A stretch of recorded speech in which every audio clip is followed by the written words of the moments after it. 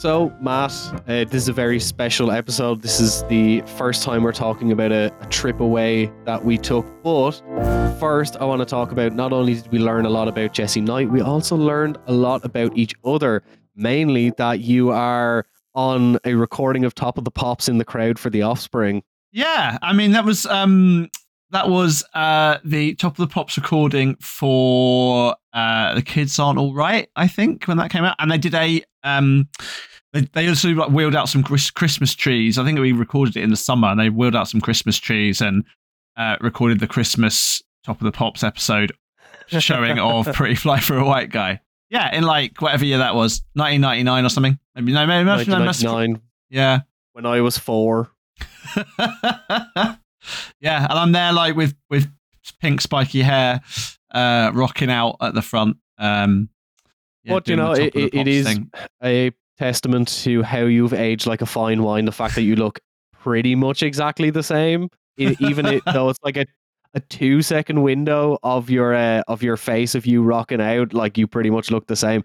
But I do want you to tell me about your, what was it, 34 or 36 inch opening jeans? Yeah, well, you know, like as I was saying to you, it's amazing that baggy clothes are coming back in, because when I first went to uni in 1998, and the reason I'm still in tons of debt now is because they gave us all a credit card with like no credit card checks, like literally on the day you started uni. Like, who could have seen that 2008 financial crisis coming a decade later? And one of the first things I started doing is ordering ridiculous clothes from the United States, and I bought jeans that had 32-inch leg openings, not waist, but I am about a 32-inch waist. I was a bit skinnier then, even probably closer to a 30-inch waist back then, but the leg openings were 32 inches. Yeah. I mean, multi-use jeans anyway. You could have put them on like the proper way. You could have put them on with like one of the legs sticking up, you know. Oh, absolutely. I mean, they were like wicking up water from the floor. It was just absurd, really. But Mm-hmm. I mean, look at you're a fashion icon now. I cannot say the same about my youth. I dress terribly, and to some extent still kind of do, but I dress very basic. But yeah, so we went to Wales yesterday for a very, very special trip. What did we do? Let's talk about it before we get into the main topic. Yeah, well, so I got up at I got off the train at 5:30, and we got to Wales about 10 o'clock, and we went to the National Museum of Wales. So some people who know what I do may have already seen, but I did an exhibition called British Tattoo Art Revealed at the National Maritime Museum in Cornwall in Falmouth back in 2017. There's actually, again, a smaller version of it still at the museum in 2023. So if anyone's sort of in Cornwall, in Falmouth, you can pop in and see a sort of smaller version of the show, including some of Jessie's stuff, actually. But as part of that exhibition, I got in touch with a guy called Neil Hopkins Thomas, who was the great nephew of this really incredible tattoo artist called Jessie Knight. So she was, as we'll talk about, she was like the first kind of prominent female tattoo artist in Britain. I wasn't the first person to talk about her or even to get in touch with Neil. There's a little bit about Jessie and a little interview with Neil in Margot Mifflin's book, Bodies of Subversion. But no one had really seen her collection for, since she retired. She retired in the late 1960s. And I sent Neil via Facebook, tracked him down, sent him a message basically saying, hey, we're putting on this exhibition. I wonder if we could borrow some stuff. I hear you've got some material that belongs to your great aunt. And he said that thing that, historians like me, you just long to hear, which is, I've got a few things in the loft, right? And cash in the attic. And the few things in the loft turned into, between sort of 700 and 1,000 individual items of tattoo flash, tattoo photography, tattoo machines, incredible objects, not just from her career. Again, as we'll talk about, she was tattooing from the 1920s and really mainly from the 1940s through to her retirement in the late 60s, but also from her father's career. Her dad had been a tattooer right back to the turn of the 20th century. this incredible archive of beautiful things, all completely intact, almost like the day she had retired tattooing, she'd packed it all up and put it into plastic bags or sports holdalls, and it, ended up in the family and ended up in Neil's loft. And we sent a van down to Cornwall, and Neil was very kind and brave to let us take the whole collection to Cornwall and go through it. And yeah, we'll talk more about the story of how it ended up in Wales, I suppose, as we go through this conversation. But this is where it began, right? To start off, maybe just to kind of give a sense of what we're talking about here in terms of a collection. There was some of our listeners, many of our listeners may have heard of this really interesting, important British tattoo artist called Ron Ackers, who tattooed in Portsmouth for a long time. Was really one of the people really instrumental in connecting the British and American tattoo scenes in the post-war period. He was a very close correspondent of Lyle Tuttle's. He was a correspondent of Ed Hardy's as well in the 70s. And Ron, before he died, wrote a little sort of autobiography. It's very hard to get hold of. But there's a little chapter in it about Jessie. And this is, I think, a beautiful introduction to what we're going to talk about today, because he says in his chapter about Jessie, "One of my early recollections is that when tattooing, she used to sit on a big old trunk, rather like a wooden seaman's trunk with handles either side of it. Naturally, she was always being asked what was inside the trunk, and she would reply, 'One day I'll show you.' When the day came that she was prepared to show me what was in the trunk, I found it was full of old tattoo designs, old machines, old photographs, and other bits and bobs associated with tattooing. She reckoned to have had the trunk since she first started up in the 20s, and it had been everywhere with her. She had a large roll of canvas, which she used to put up in every shop or booth she worked in. The canvas had been painted in oils by her father with tattoo designs all over it. Needless to say, I was very taken with this and tried for many years to get hold of it, but there's no way she'd part with it."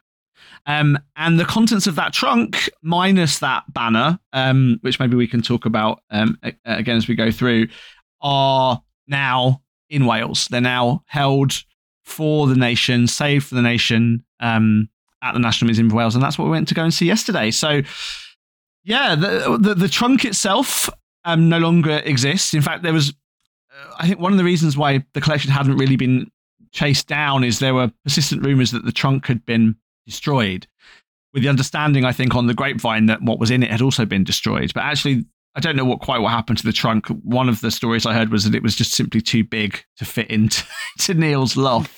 But he did keep the collection and the contents of that trunk safe from her death in the 90s. She died in 1992, right the way up until I sent him those Facebook messages in 2016. And yeah, this is what we went and saw yesterday. So Ron Ackers was desperate to get hold of this material. Couldn't believe it, what he saw, and she didn't show it to anyone. But now you and I went to see it yesterday. So yeah, I don't know. We've talked about this already on the other feed. We'll be putting out some other sort of things that we filmed on site, recorded on site yesterday. But yeah, do you want to talk a bit about seeing, in some sense at least, the contents of that trunk? Like, it was mind-blowing, to be honest, like seeing the breadth of not just designs that had been flash designs up on the wall, but I know I've said it on those other recordings, which will be coming out soon, but seeing kind of the totality of someone's life and career captured so well in the objects that they kept. Like, she took studio photography of tattoos she had done. She had tattoos she had pictures of tattoos other people had done, pictures of herself, pictures of her friends. And it was just really fascinating to see the life of someone who is very important to tattoo history that most people don't know about before it's kind of released to the public, and seeing all these little tidbits, and the fact that almost everything that has two sides was drawn on both sides or notes scribbled on it, and you can see so much of her personality coming through on stuff. I saw kind of composite material boards where it's there's flash on one side, and then there's sketches of the flash on the other side, and she'll have a little note down about oh, I need to change this or change that, or even just stuff that she wanted to remember throughout the day, just notes like that. It's really, really beautiful. So yeah, it's this completely overwhelming, huge, sprawling collection. I mean, the beauty of it is as I said, it really is almost as if she's just packed up for the day. It includes everything from a hand-painted flash to little bits of rag, to unused machine, unused bits of ink, bits for her machines, repair stuff for her machines, her amazing travel box, which actually we didn't see yesterday because it's still in Cornwall. A huge, vast collection of stuff, and it spans in terms of time frame, more or less like the careers of her dad and her. So we have from about 1900 right the way through to the late 1960s in terms of coverage and material and correspondence.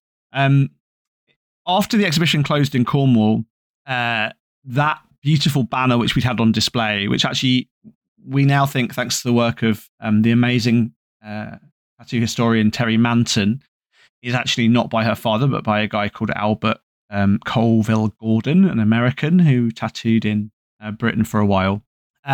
This beautiful banner, which is just incredible, ended up being sold to a private collector. And a private collector who is very serious and who is looking after it very well. But I was really worried that the rest of the collection would disappear, basically. Would get sold off like so many other tattoo history collections have been, piece by piece, or kept in a way that it wouldn't be that accessible or visible to people and historians in the future. So I got in contact with the National Museum of Wales. And again, we talk more about this in our interview that you'll be able to hear on the feed with the social history curator there, Fleur Morse. I got in contact with them and said, look, I really think this is an important collection. Is there any way you have budget or can get hold of budget fundraise to try and save this collection? And to cut a long story short, and we do talk a bit in a bit more detail with Fleur, even as the COVID pandemic was kind of causing havoc with this stuff, we were able to convince the Arts Council and HMRC, the British Tax Inspectorate, that this was a collection that was of national importance, of art historical importance to the nation. And museums like the National Museum of Wales are able to make a case to the government that they should be allowed to buy things with preferential rates. And for a sum which I do not know, I wasn't privy to the financial dealings, but the collection pretty much in its entirety was purchased for the National Museum of Wales and is now going to be, again, as you'll hear more about on our other episodes, conserved, looked after, digitized, so it will be visible to people on the National Museum's website.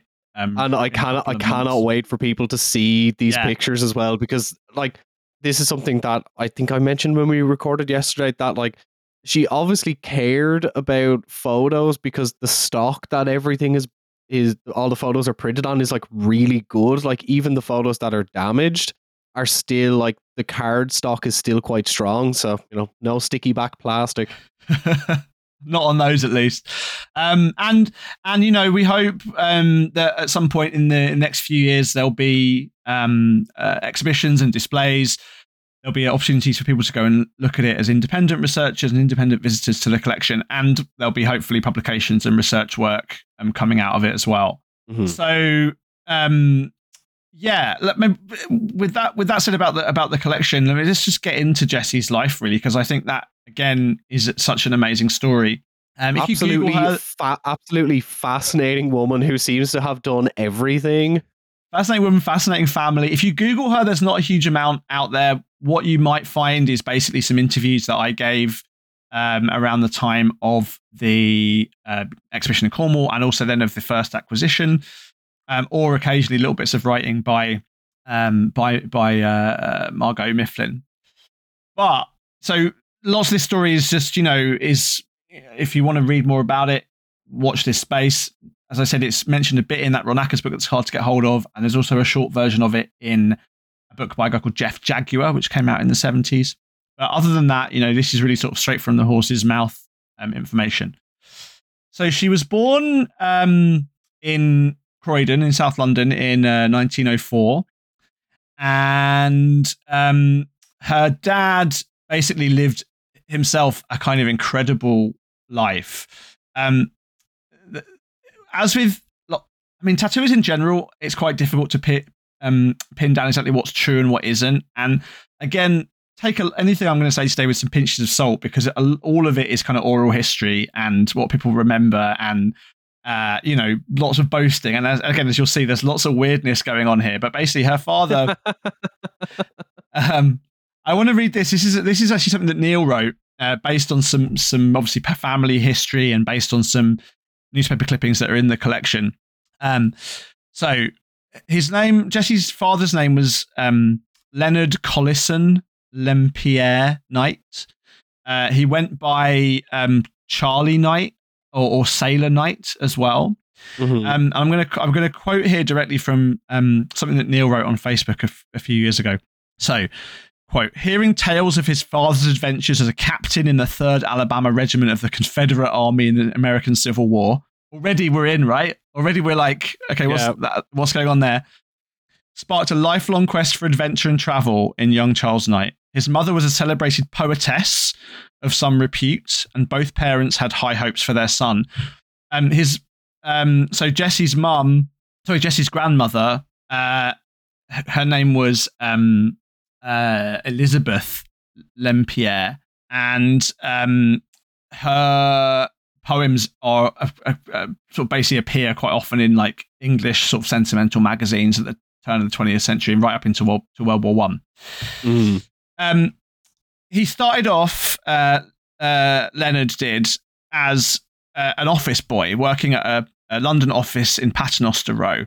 However, several weeks after starting employment, Leonard found himself in search of something more exciting. He went down for a lunch break. He went down for a lunch break at to the docks and was persuaded while he was there to basically jump aboard a ship at St. Catherine's Dock and ran away to sea. Right. A life more exciting indeed. A life more exciting. So he ran off to sea and ended up in the Canary Islands. He spent 5 years. This is about 1895. He spent about 5 years traveling, all these glamorous ports: Chile, Casablanca, Mauritius. According to Neil, quote, he was shipwrecked in Casablanca, robbed in the Moroccan coast, jailed in Mauritius, went ashore in San Francisco to work in the lumber and saltpeter mines. He traveled to Mexico and used Spanish he learned in his travels to work his way in El Paso to work as a handyman on a cattle ranch. While he was in El Paso, he learned cowboying. So he learned like sharpshooting, basically, and lasso work. Acquired the names Deadshot Len or Two Gun Ricks, which I love. Again, according to Neil, in a deadly shootout with Mexican rustlers, he lost the middle finger in his right hand. Because he was an expert with two guns, he fired with his left hand and killed his opponent outright with one shot. Right, that's the story. Mm-hmm. So he returns home to quote unquote settle down, marries his wife, a woman called Ethel, and Jessie is their first child. One of the things that Charlie Knight had also learned to do while he was traveling was tattoo, and he began tattooing initially through an acquaintance with a guy called Charlie Bell, who was a tattooer out in Kent. And Charlie had basically was also managing this performing tattooed lady. I mean, I say tattooed lady, she was actually only 14 when she was starting to get tattooed. Of course. Yeah, and she went by the name Princess Christina, very, very famous tattooed lady. You can, again, people listening can Google her. And built up a bit of a reputation as a tattoo artist in Southampton, where they were living. So the 1911 census, Jessie's living with her dad and her siblings in Southampton. They moved to Wales at some point between 1911 and 1920. In the 1921 census, Charlie Sailor Knight is listed as an artist, actually, and Jessie is helping him out as claimed on the census. Basically, she is more or less running her father's tattoo shop. She's by that point 17 and a half years old. So I don't know, like, what you imagine, Tom, the life of a portside. Barry was a important kind of docks, really. What you imagine a portside tattoo shop in 1921 may have been like, particularly for an 18-year-old woman to be running the place. I feel like this will inform quite of the peculiarities of her personality later on, particularly from some of the stuff that we saw yesterday. But like, I could imagine it was just trying to corral chaos. Like, I'd imagine her father's tattooing quite a lot of sailors, quite a lot of people of questionable morals, people who are just here for the night and have some coins in their pockets that they need to spend. Yeah, and this area of Barry was called Thompson Street, and I've seen it described on one historical resource as a kind of like a red light district, as lots of those portside towns were. As you said, they'd be shops and saloons and outfitters and all the things you usually have in a town, but also things to cater to this transient population.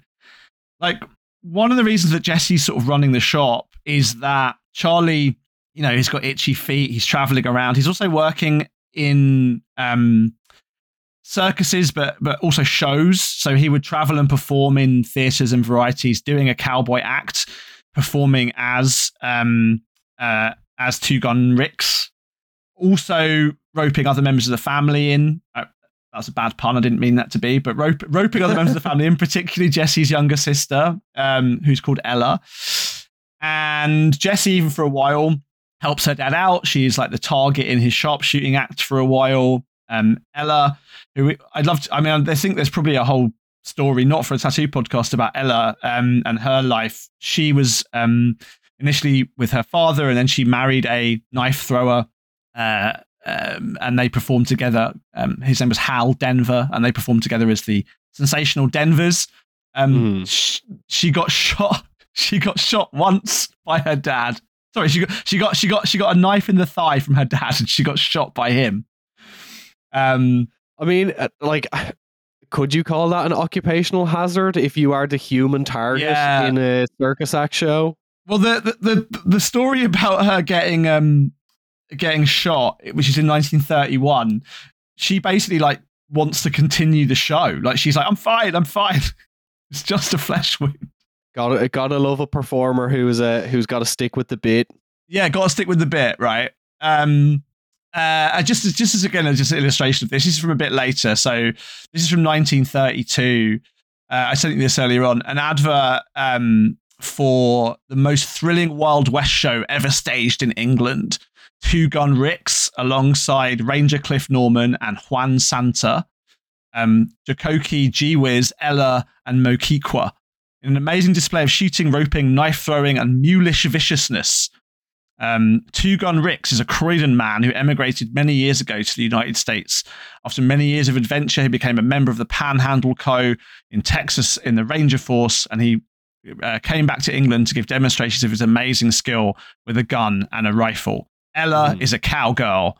She's not. She's his daughter. She's also from Croydon. And Moquiqua, an Indian maid.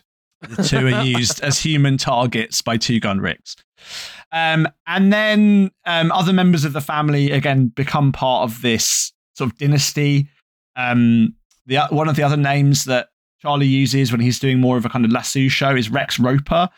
And his son also took on that name, Rex Roper, son-in-law. And his partner was called Macy. And they went on to a big career as very, very famous cowboy acts all the way through to the 1970s and 80s. So huge, mad family. And as Neil told it to me once, like, Jessie was the sensible one. And that's why she ended up running the studio. Okay. Yeah. So clearly, at least for a while, Jessie's here. Basically running the tattoo studio for a bit. World War II sort of intervenes. Jessie has a sort of abortive marriage. She marries a guy and it doesn't really work out. One of the stories is that she ends up throwing a knife at him, and because she's trained how to throw knives, it just wounds him and doesn't kill him. I mean, more effective than a divorce. Yeah.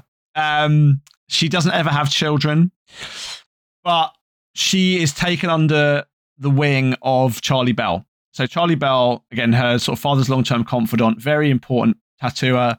By this point, getting on a little bit, based in Chatham, another kind of military town in Kent, another naval barracks, basically. And yeah, there begins to really learn properly how to tattoo. Charlie's daughter Grace is also tattooing there for a little bit as well. So, I've said, Jessie's like the first prominent female tattoo artist in Britain, and that is true. That said, there are lots of women, right the way back to the birth of professional tattooing, and certainly even before that, who were tattoo artists. We don't know as much about them. Sometimes we know their names, sometimes not even that. A woman called Annie Kitteridge, for example, was running a tattoo studio in Wandsworth in South London in 1917. But Annie, like many of these other women, were either the partners or the wives of tattoo artists, and they were, not really the sort of center stage attraction in the shop, so to speak, as the lead artist. Jessie, although she, as I said, learnt from her father, she very quickly became this very, very well-respected sort of central figure of a period of British tattoo history, in the 1950s, when tattooing, thanks to the work of particularly Les Scouse, who ran the Bristol Tattoo Club, who I'm sure we'll do an episode about at some point in future. Thanks to Les and her friendship with Les and the network she was able to establish through working with Charlie in Chatham, and then being in real key important towns for tattooing. Aldershot, another military town, actually where Sutherland MacDonald had begun his tattoo career, and then in Portsmouth, where the Royal Navy base was and where Ron Ackers was based. She was able to really sort of insert herself in the middle of British tattooing. And in the early 1950s, when the London Tattoo Club was formed as an offshoot of the Bristol Tattoo Club, and they were having meetings and get-togethers and little, we'd call them today conventions, I suppose, really. I mean, they were sort of meetings in pubs of tattooed people, really, with competitions, etc. She won, or she came runner-up in the Champion of All England tattoo competition of 1955. It was a little competition between friends, but it's really clear that although a woman, although in a very male-dominated world, and although in some ways we'll talk about, it was clearly difficult for her to be a woman in tattooing, she was part of the gang, really. And I mean, that comes across, doesn't it, Tom, from the photos we were looking at yesterday and from some of the ephemera and letters? Very, very much so. That, she wasn't like this kind of isolated island in the industry because she was a woman. That, they were communicating, everyone kind of knew each other, that there was a kind of camaraderie among all the tattooists, and that people were eager to learn from each other, as well as kind of have some friendly rivalry as well. Yeah, and she's not, what's interesting about her, and we were talking a lot about this yesterday, so a lot of the really early material in the collection, which had belonged to her dad, from artists including George Burchett, Joseph Hartley, Albert Gordon, and others, these really kind of beautiful hand-painted watercolor sheets by excellent artists.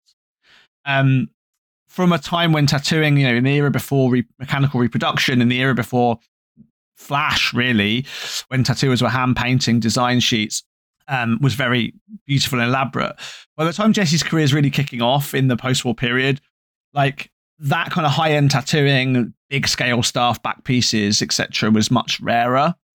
And the bread and butter work for a tattooer, particularly a tattooer in a port town, was quick. As many tattoos as you can do in a day, right? You've got queues in the morning. You've got your sailors are maybe only there for a day or a couple of days of leave. You want to get as many people tattooed as quickly as possible. And so Jessie's work, she's very rarely doing, although there are some pictures in her archive of larger scale work.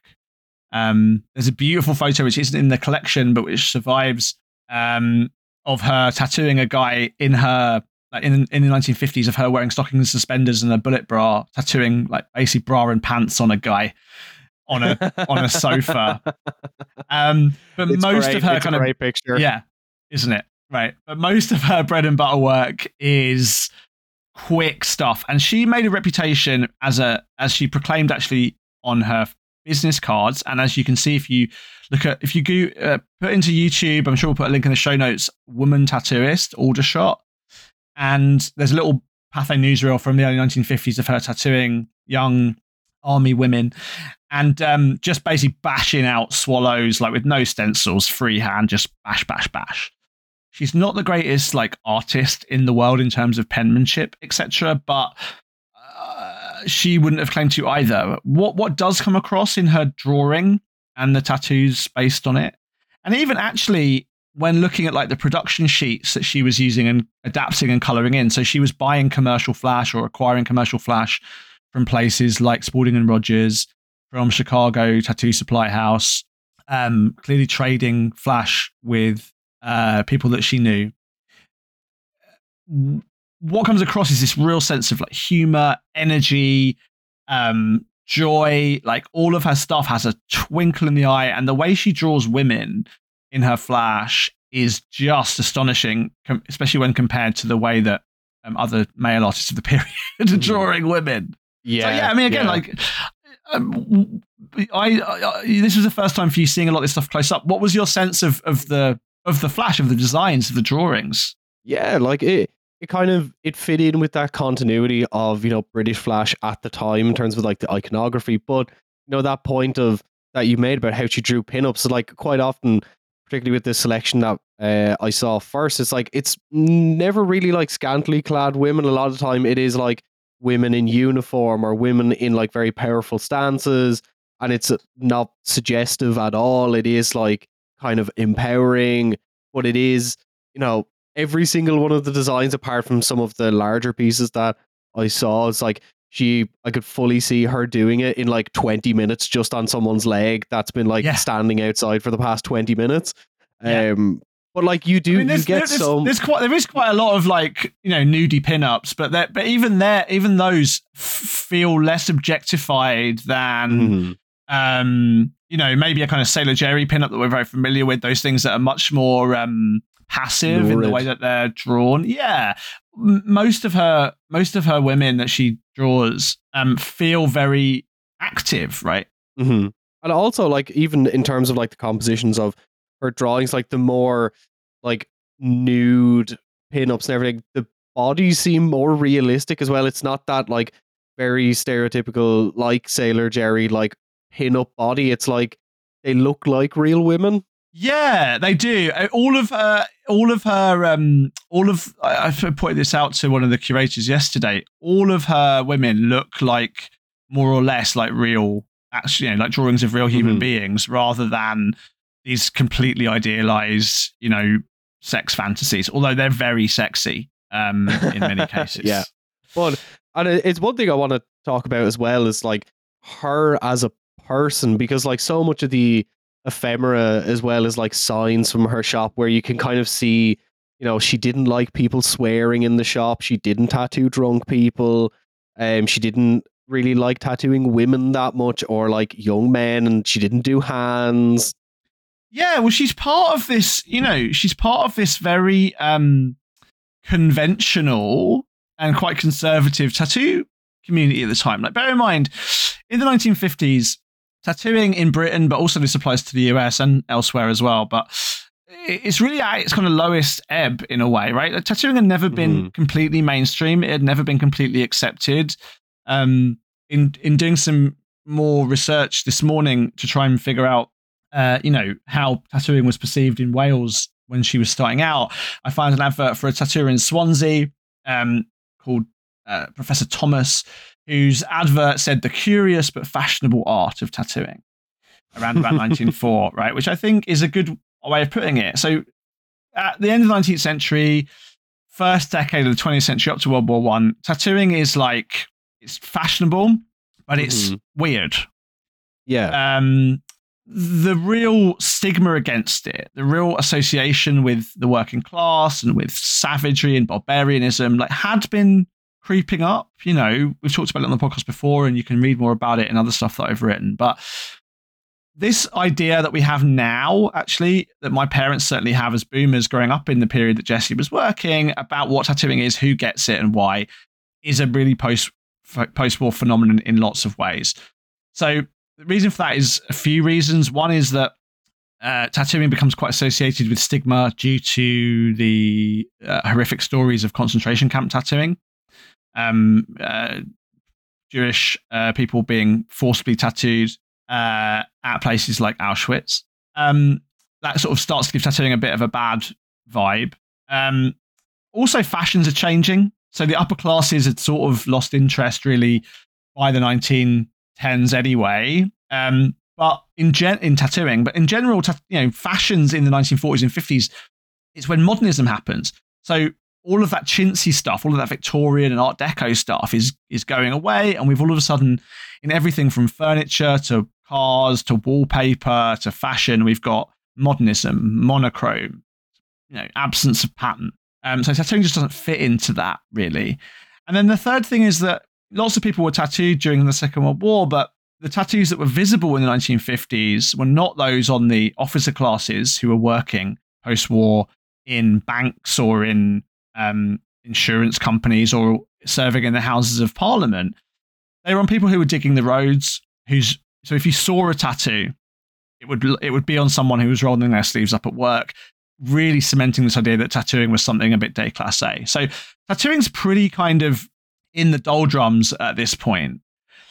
And for someone like Jessie, that's just even harder, right? And one of the things that Les Scouse and the Bristol Tattoo Club really wanted to do in the UK was ensure that tattooing could claim some respectability in the same way that people like Sutherland MacDonald and Tom Riley had done in previous decades, right? By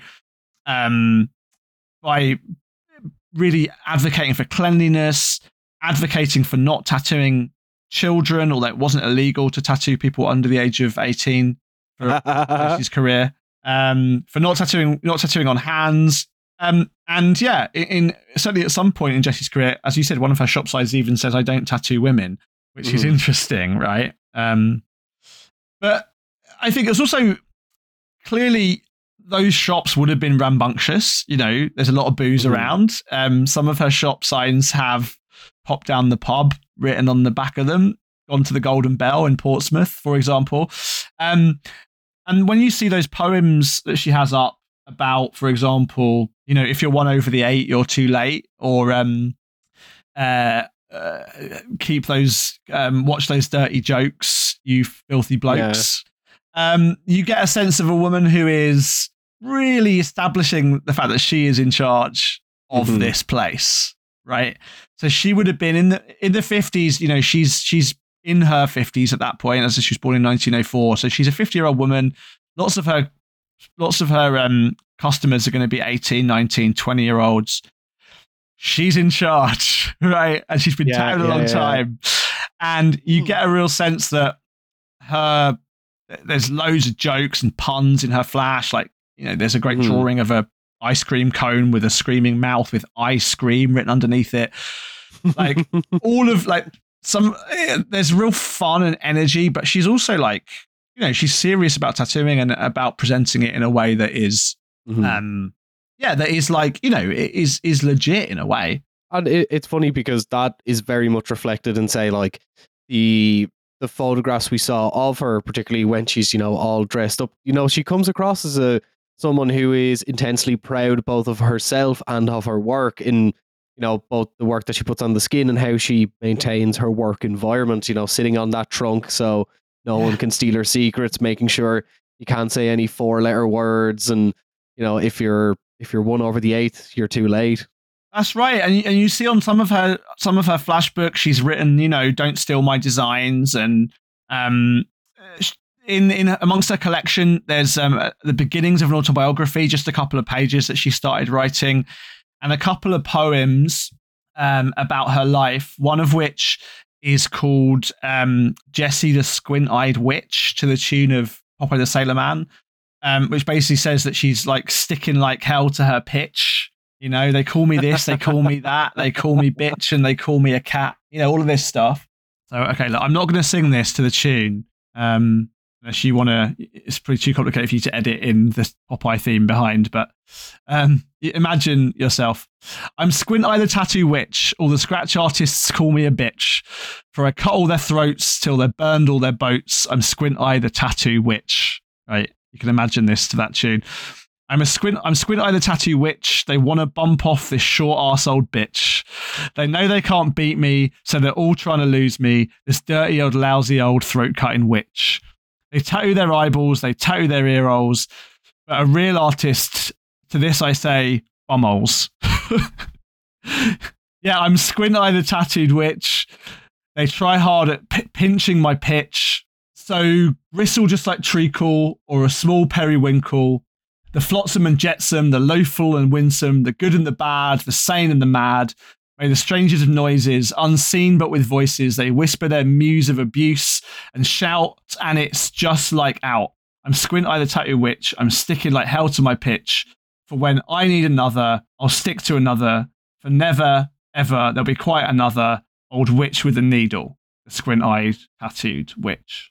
So clearly she's aware she's had to fight. She also wrote an amazing poem called, I haven't got it up actually, but a poem called Tattooing in the Atomic Age, where she talks about how tattooing has changed a lot in her career, over the course of her career, but how she calls it the old skin digging game. When I did the exhibition, we did a little version of it at my university gallery, and I called it skin digging because I think that's a good sense of exactly again her attitude to all this, the old skin digging game. But yeah, in amongst that, as I said, you've got this real interesting balance of a sense that she had to kind of fight and earn respect.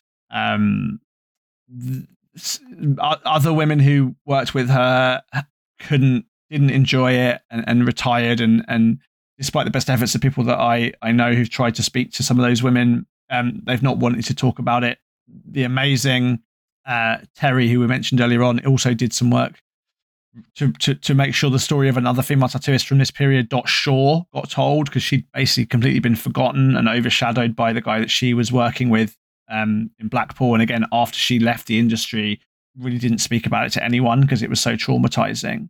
And so when you realize that as well, right, that not only was Jessie kind of the most prominent woman in the industry for decades, but also in Britain, but also that other women that were involved had such a hard time that not only did they leave the industry prematurely, but also they never talked about it after they retired. You get a sense of just what an incredible and special, tough woman Jessie was. And I think as we're kind of like coming towards the end of the story, I think something that I want to ask you, as someone who, I mean, you're kind of a big part responsible for the fact that all this stuff has been preserved and that people will soon know so much about her. What does her story and her legacy mean to you? Well, like I said to you yesterday, man, like I think, on the one hand, I didn't do much other than write a few letters and, put some stuff that I thought was cool on display. But on the other hand, I did. And really it was Neil and Neil's fortitude and love and understanding. He wasn't a tattoo guy. He inherited the collection when she died in 1992, basically because she was his favorite of her nieces and nephews. But he understood really that this was an important story, and he'd in some senses kept this stuff safe and together because he knew, I guess, someday someone would come looking for it. And as I said, I wasn't the first person to reach out to him, but I was the first to try and figure out the material story of this material. And I think it's the best thing I'm ever going to do in my career. I've done a few other things I'm really proud of already. Like starting this podcast. But hopefully I'll have a good few decades on me yet. But I think this collection now is basically unique in the world. There are collections, for example, and hopefully we're going to get Ole Whitman on from Hamburg. There's a collection in Hamburg of material that belonged to Christian Varlick. There's a big collection at a museum called Mystic Seaport in Connecticut. And there are obviously huge, important private collections as well. But being able to more or less ensure that this collection stayed together and was put into the hands, as you'll hear if you listen to those interviews that we did with the curator and the conservator down in Wales, who are looking after it, conserving it, going to put effort into making sure that it's stabilized and isn't kind of rotting away.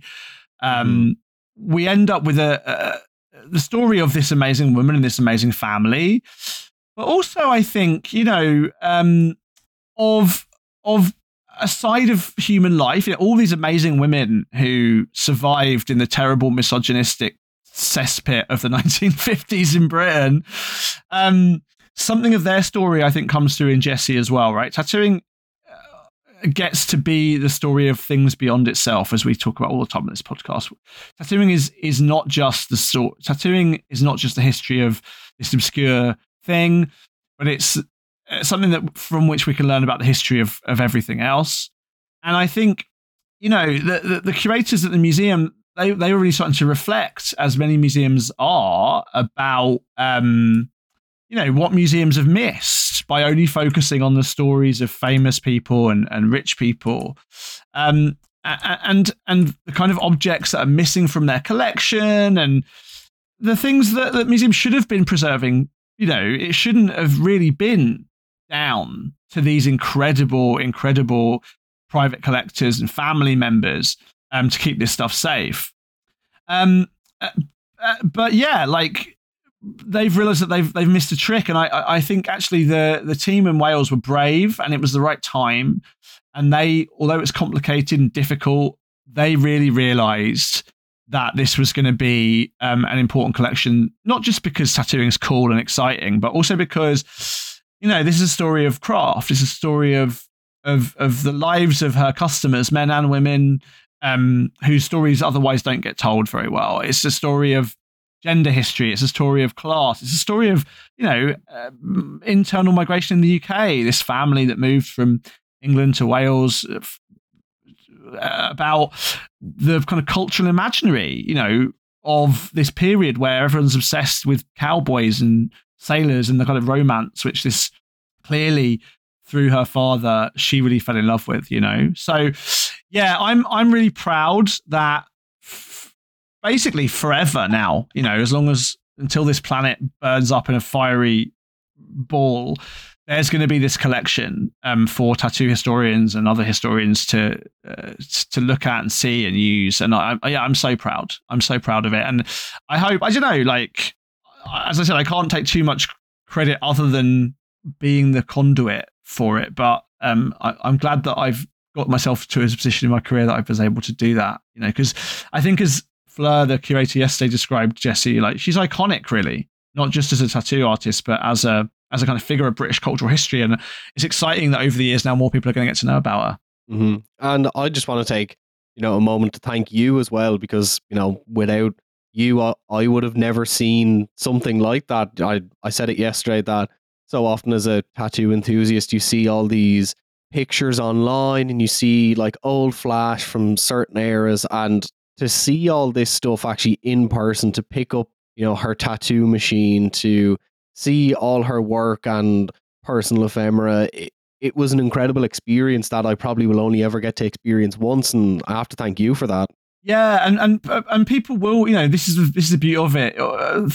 Things that the museum are also because of Neil's instructions, because of the way that curating is going, because of the genuine love of how this collection are dealing with everything they own. Essentially, it is going to be accessible. They're going to preserve stuff and keep it in a way that people are going to be able to look at it and see it for decades to come. So yeah, it's really, really, just really, really exciting. Really, I think. I was going to say I haven't now managed to pull up. I want to pull up one of the poems because I think again it's maybe a good place to finish up. Because it's a good illustration of of this poetic side of her, but also of her attitudes to everything else. So I don't know. would you indulge me to like Of course. read a bit one of her poems? So this is called "This Is My Life." I am a tattoo artist. As such, I won my fame, and I've certainly covered a lot of ground in the old skin digging game. I've tattooed here, I've tattooed there, I've tattooed nearly everywhere. They call me this, they call me that, they call me a vampire and a nasty cat. But a tattoo artist I'll always be. If it's good enough for others, it's good enough for me. That old skin digging gets my bread, so I'll go on digging till I'm dead. Yeah, yeah, yeah. Yours truly, Jess. Incredible. And she retired from tattooing in 1968. Basically moved into her brother's house in Barry, back in Wales, and where she remained until she died in 1992. There are stories of her still tattooing friends and tattooing out of that house, actually, again, certainly for several years after she officially, quote, retired. So she kept her promise, man. She kept her promise to keep on digging till she's dead. There was an amazing filmmaker who recorded her just before she died. Not much of the film's ever been made public. There was at some point a very brief clip of it online. Basically, her in her like mid to late 80s, very old, very elderly, still, having hard time trying to remember everything that the guy's asking her, but she's still got this twinkle in her eye. She's still laughing about people that passed out because she tattooed their necks, and all the things that she's seen and done. And I think, like I've mentioned in this podcast a lot of times, these people that who survive in and around the tattooing industry for decades, particularly in her case as a woman, there's something there that's really about love, about a kind of particular kind of romantic joy that comes from being involved in the industry. There's a great poem here at the end of her life, or actually not the end of her career, it's called An Age of Knowledge. And she says in this poem, this would have been, around about 1965, like close to her retirement. 60 summers and 60 winters I've seen, and now I wonder where they've gone and where I've been. For suddenly I feel somehow I've jumped the bloody lot. In spite of all the incident, what the hell have I got? 60 summers and 60 winters in memory lane to wander down and live the dreams all over again, and tear my hair and rant about the potty things I've done, and wonder about the night, wonder about that, what might have been if I hadn't bought that gun. What a pity. As I said, she shot her husband. What a pity for somehow I think that was my lot, It's such a beautiful perspective, both those poems on her life and her career and how she thought about it. And it just seemed like an incredible woman. I know we talked about it yesterday. You asked me, like, did you think that I would have got on with Jessie? And I think we both said that she would tell us to swear less. Absolutely. So anyone that's listening, look, as I said, the National Museum of Wales is digitising the collection. They're nearly done with the digitising. It's going to be up on display on their website eventually, I think within the next few months. If there are things that listeners can get involved with, we will, of course, mention it on the podcast. Keep listening. At some point, again, soon, there'll be the opportunity to go down and have a look at the material yourself. Some of it would no doubt be on display. There's also, for those of you that are interested in more of the kind of story of her sister and the circus side, there's also material of the circus side of the family in other collections, including the National Fairground Archive up in Sheffield. Remarkable family, remarkable people, and I'm just really proud, to be able to have introduced her to people that are listening that haven't heard of her before, I suppose. And if you want to see more of Jessie, definitely check out our Instagram. I'll be posting some pictures that I took, some material that Matt has about Jessie from her life, her work. The link will be down below. Just check it out. Once again, thanks this will be a Patreon episode until we unlock it in the future. But thank you very much for supporting the show. It's your support helps us, do trips like that to go see collections like this one of Jessie, and really appreciate it. And thank you very much for supporting the show and for listening. And if this is out on the free feed and you're listening to it in the future, consider maybe supporting us so you can get bonus episodes every month where we talk about stuff like this for as little as £5 a month, and you can get Matt's book at one of the higher tiers. But thank you very much for listening. It's goodbye from me and goodbye from Matt. Bye. Yeah, goodbye.